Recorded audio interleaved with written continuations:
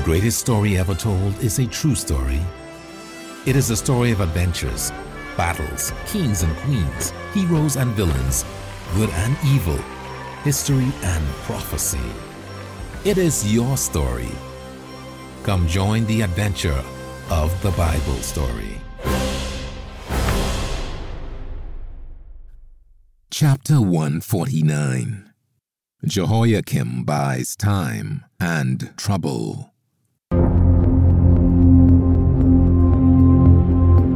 God's personal warning for Baruch made him seriously consider whether or not he would dedicate his life to God by standing up and following the prophet Jeremiah.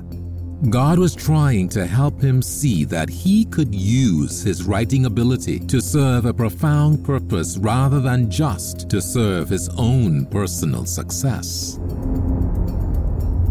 While Baruch and Jeremiah were working to produce the scroll, the Babylonian army defeated the Egyptians at Carchemish, and Babylon seized Syria and other great swaths of territory in the region. God had warned that Babylon would set its sights on Judah, so it was only a matter of time until it happened. One fateful day, the Babylonian army arrived at the borders of Judah. The Babylonians began taking prisoners from Judah's forces. Upon hearing the reports of soldiers and cavalry flooding across the Jordan River into the Jericho area, King Jehoiakim became frenzied. "Put every soldier at his station along Jerusalem's wall," he commanded. "They might capture the other cities of Judah, but we must never allow these Babylonians to take Jerusalem." The Babylonian army approached the capital city. A band of Babylonian cavalrymen rode up to the gates of Jerusalem. "King Nebuchadnezzar of Babylon commands that the gates of this city be opened to our army," a Babylonian general barked. "Judah has chosen to pay tribute to Egypt, which we have conquered. Now Judah will pay the price of its error." After some discussion between Jehoiakim and his men, one of his generals shouted back, "King Jehoiakim will not engage in talks with your army of pagan savages." A Babylonian soldier replied, "This king of yours sounds like he is terrified of us. Why won't he speak for himself? You are a country of cowards." King Jehoiakim arrogantly decided to prove the Babylonians wrong. "I'm going to speak with them," he told his men. "Prepare the best men from our 1st Cavalry Division to accompany me out the gate." His generals protested. "You are falling for a trap that will end in your capture, and maybe the capture of Jerusalem too." Jehoiakim would not be dissuaded. "I will only advance a short distance out of the gates. Our archers will be ready to rain torrents of arrows upon them if these pagans try to approach the gate." A short time later, the Babylonians were excited to see Jerusalem's gates swing open and Jehoiakim emerge on horseback, surrounded by a small division of mounted soldiers. As he rode farther and farther from the gates, a feeling of uneasiness overtook Judah's king. Suddenly, his world went black.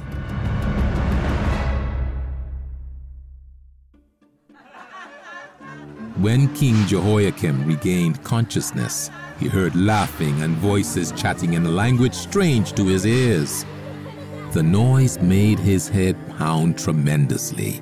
He groaned as he suddenly realized that he had been goaded into a trap. Heavy chains shackled his wrists and ankles. "You should be grateful to still be alive," one of the Babylonians said in heavily accented Hebrew. "A stone from the sling of one of our skilled soldiers knocked you from your horse. When we moved in, several of your cavalry were slain by your own archers. But we managed to pull you out of the fray. You should be thanking us." The king was shocked that the Babylonians had been able to capture him so easily. "You want me to thank you for this?" he asked incredulously, motioning toward the heavy chains. We can discuss whatever you want from Judah as soon as you remove these shackles and escort me back into Jerusalem. If you refuse to let me go immediately, my generals will deploy more divisions than your army can withstand. You will be obliterated. The Babylonian allowed the arrogant king to say his piece, then gave an answer that pained Jehoiakim to hear. Actually, Jehoiakim, when you were knocked out, we told your generals that we would slay you unless they opened the city gates for us. Since they did not reply, your life must not be of much value to them. You will remain in those shackles during the long journey back to Babylon. You can plead your case to King Nebuchadnezzar when you explain why you chose to align Judah with Egypt rather than with mighty Babylon. While Jehoiakim was taken captive by the Babylonians for a time, he was allowed to continue ruling Judah for a number of years following. The Bible does not provide the details, but it appears he was not actually taken all the way to Babylon. Here is one possible scenario.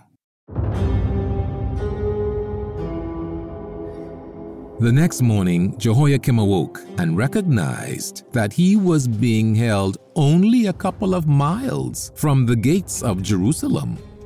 He demanded to speak with the commanding officer.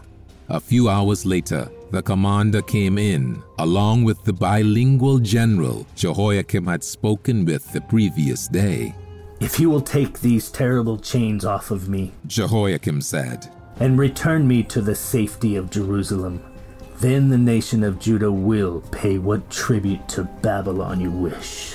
And you agree to pay no more tribute to Egypt and vow total allegiance to Babylon and King Nebuchadnezzar? The officer asked. And you will pay all that we demand? I swear it, Jehoiakim said.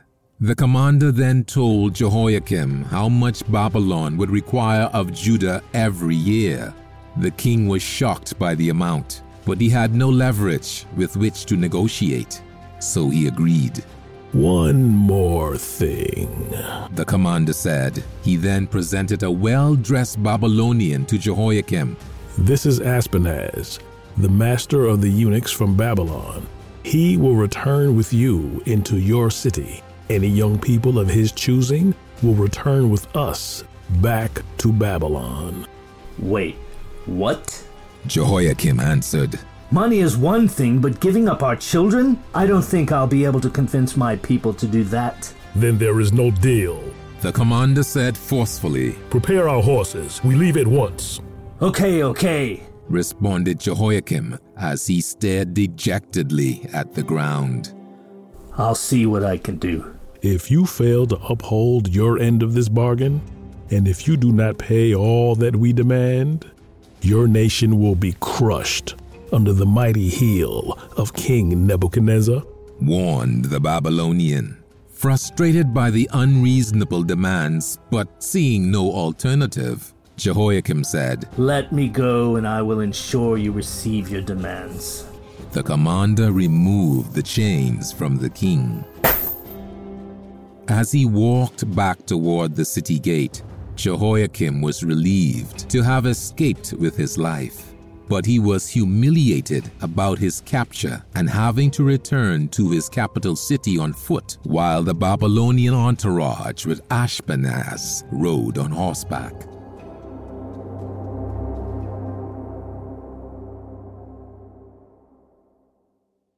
As King Jehoiakim re-entered Jerusalem, crowds of cheering people lined the stone causeway. The people looked happy to see him, but Jehoiakim's demeanor was far from happy. When one of his servants hurried to greet him, Jehoiakim snapped out an order. Assemble my council! Back in the throne room, Jehoiakim faced a somber group of advisors, all clearly aware of the gravity of the situation. But as Jehoiakim explained the terms of his release, they became even more agitated and despondent. If we don't pay the Babylonians, they will destroy this city and kill us all. What good will all of your money do then? If we want to keep our positions, we must pay. But even if all of us gave everything we owned, there still wouldn't be enough, argued one of his advisors. There is one place where you could get the money, but the people aren't going to like it. A knowing look flashed in Jehoiakim's eye. This was just the suggestion he was hoping for. I don't care what the priests say. The welfare of our nation must come first. Take every gold bowl and coin from the temple, if that's what is needed. We will pay the Babylonians now and deal with anyone who is upset later. There is one other thing, the king announced. The royal eunuch from Babylon was sent with me to select some of our young people to go to Babylon by request of the king. They are to be used in the royal court. Ashpenaz, he called out. Ashpenaz entered the room. Do not fear, the Babylonian said in an unnatural high voice. We will not harm your children. The king of Babylon has personally requested a sample of your young people, not to be regular slaves, but to be used in his royal court. Ashpenaz's friendly advocacy was working better than Jehoiakim could have planned. The councilmen weren't nearly as upset about losing Jewish children as the king thought they would be. Soon, a large group of young people were assembled for inspection. Looking at the fresh young faces, Ashpenaz quickly chose the ones that looked healthiest. After more careful inspection of their abilities, he discerned those who were skilled in music and the sciences, and those who were naturally wise and bright. Within this group were young Hananiah, Mishael, Azariah, and the young prophet Daniel.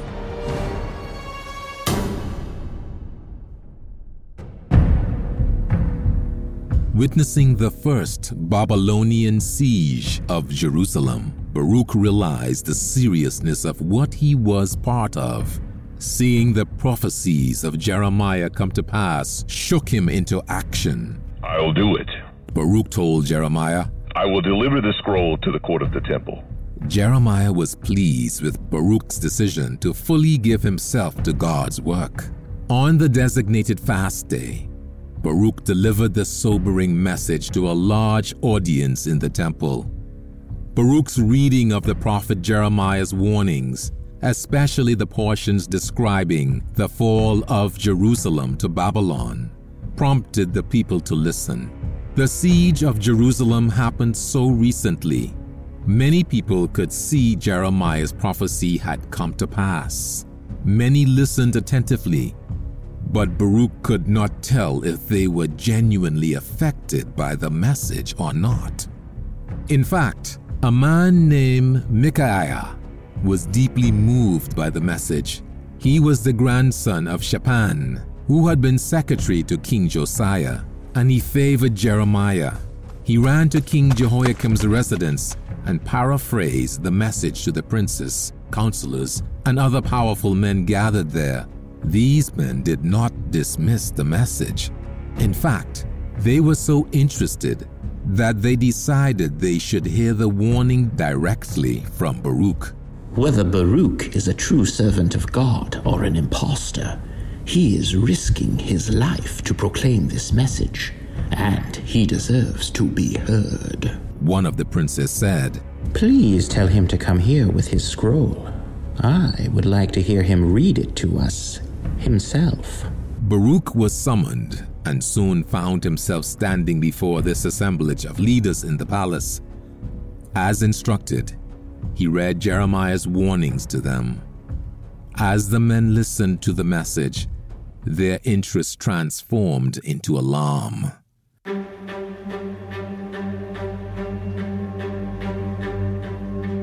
When Baruch finished, one of the men spoke up. This is very grave, he said. I cannot refute what you have said, but I assure you, King Jehoiakim will be deeply displeased by this message.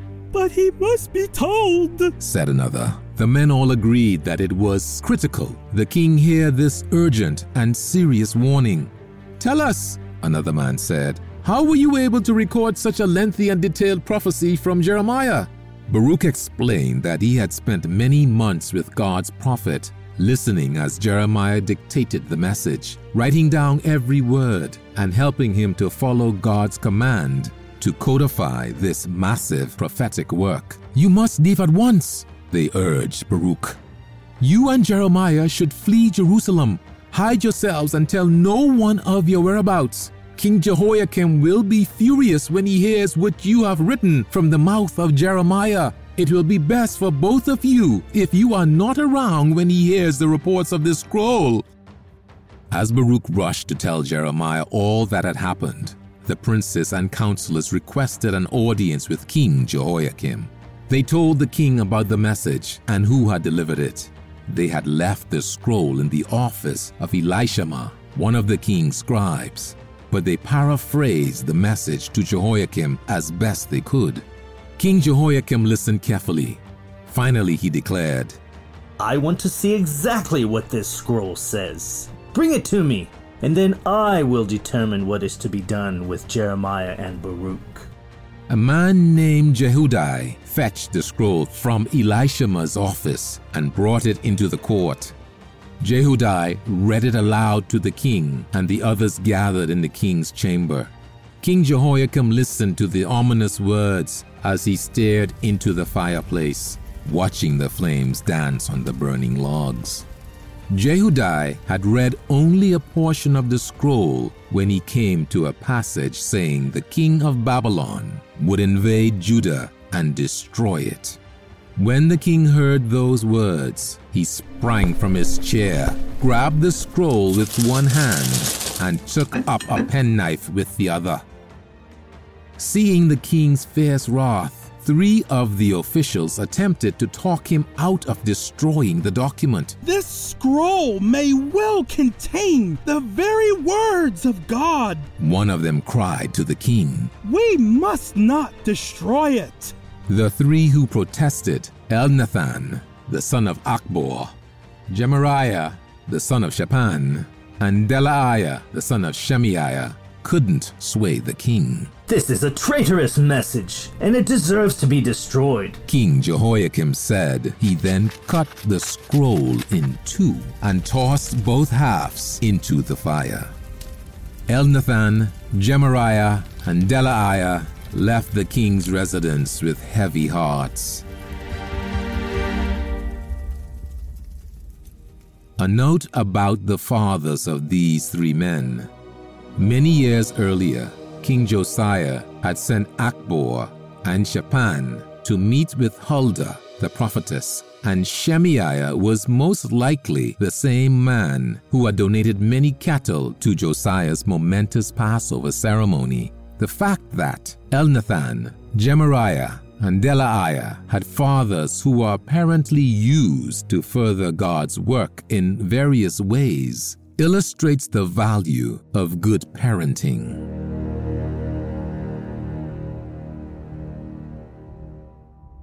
Jehoiakim sent men to arrest Baruch and Jeremiah, but the 2 men had heeded the prince's warning to Baruch, and God provided a hiding place for them.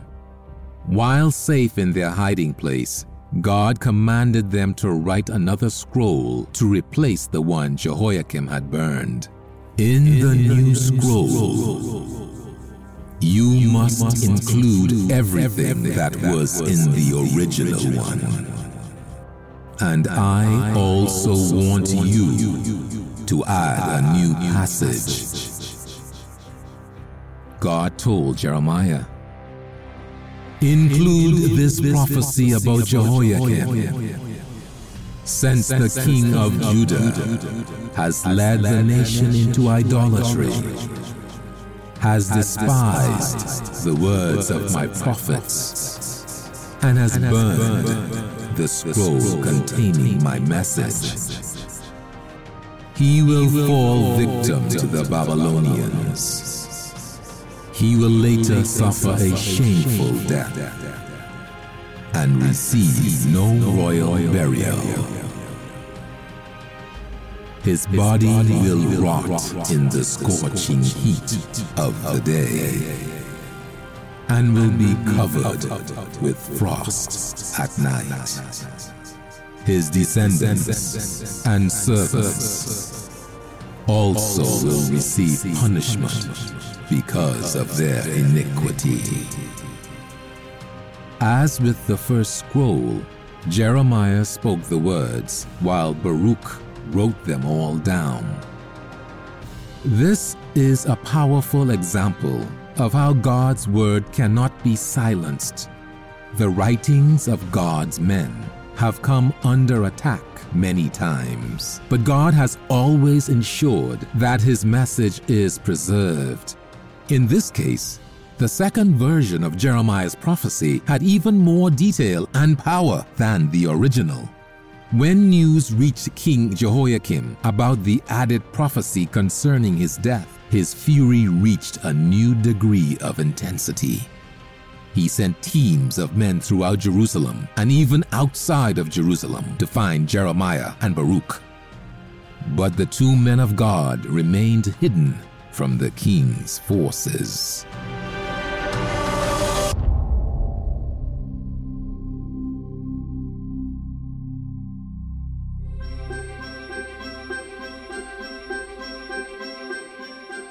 To be continued in our next episode, and continue the adventure by reading the Bible story. Find it under the Resources tab at pcg.church.